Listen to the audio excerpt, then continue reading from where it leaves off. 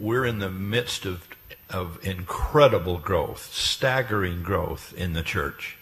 It's the single biggest problem we have. It's the best problem we could have, but it's the biggest.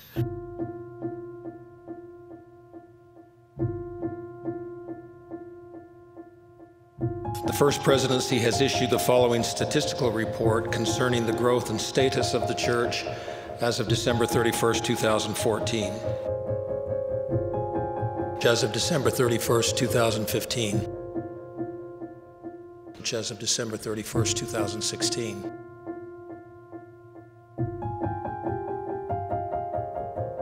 But a week ago Thursday, we created 15 stakes. And we're doing that más o menos every week, more or less. It might not be 15, but it's the week before it was 12. Sometimes it's 8 or whatever, and it'll be a little uneven. But the point is, I mean, we're talking double-digit stakes every week. And we'll be doing that.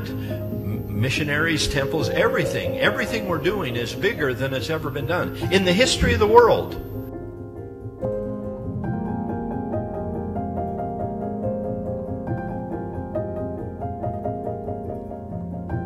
It is living lie upon lie that makes a man a hypocrite.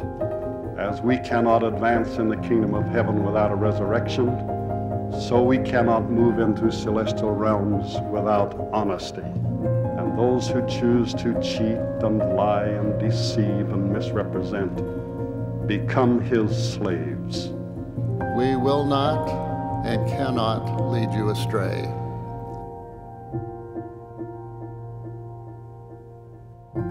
It's wrong to criticize leaders of the church, even if the criticism is true. If we truly desire to know the prophet, we must go to the right source. And that is not a Google search.